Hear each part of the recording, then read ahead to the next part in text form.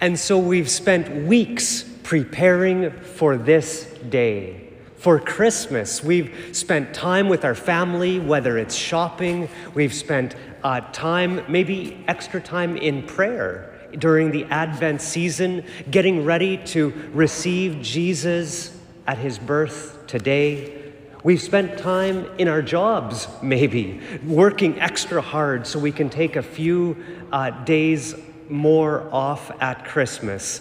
We've spent time preparing for today, and now it's here. Were we ready? Did we receive the peace that Jesus promises, that was foretold by the prophets that we heard in these scripture readings this morning? For years, have we truly received him? I was saying last night when I was talking to the kids and a big crowd at one of our evening Christmas Eve masses that we can prepare and prepare, and it seems like we're still never quite ready. This is why every year we celebrate Christmas, the birth of Jesus, so that each year we can be a little bit more prepared. But just like me, I'm never prepared for anything.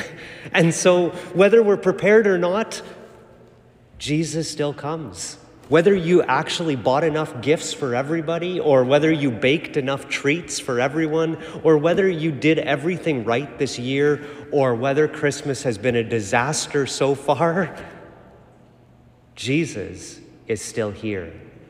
It's Christmas Day no matter what.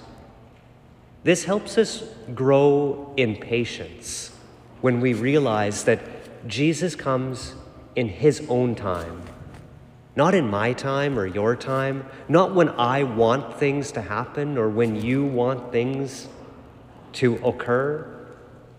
This helps us trust in his timing as well.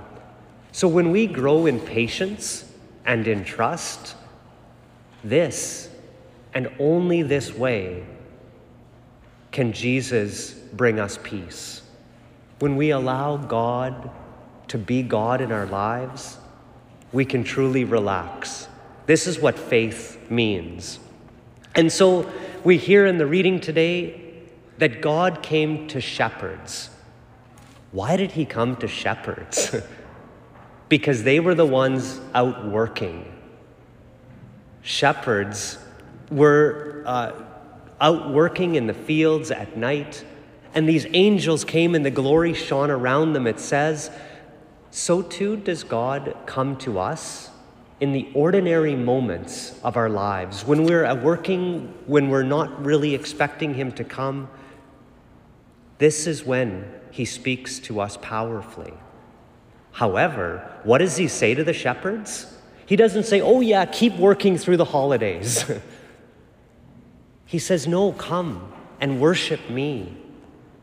And so God comes to us in the middle of our daily duties, but asks us to take a step out, to leave our responsibilities behind just for one day. And that's why you're gathered here this morning, because we could still be out working, we could still be out doing so many things, but you've chosen to pause and give thanks to God for all that he has done for you this year. Let's continue this. Let's continue to take that pause and rest from our labor, our work, where God is speaking to us, yes, but come and worship him. God came amidst a family. Jesus was born to Joseph and Mary, just like all of us want to celebrate Christmas with our family. Take this time to reconcile with one another, to show love and care and support for one another. Jesus came amidst a family just like ours to show us that it's truly families that are important. Finally, this morning we hear in the gospel that after experiencing all this wonderful work, what did Jesus' mom do? What did Mary do? It says she pondered all these things in her heart. In the busyness of life, we've forgotten how to ponder, to reflect, to just pause in the midst of our busyness, our shepherding, our work, and to just think about what happened.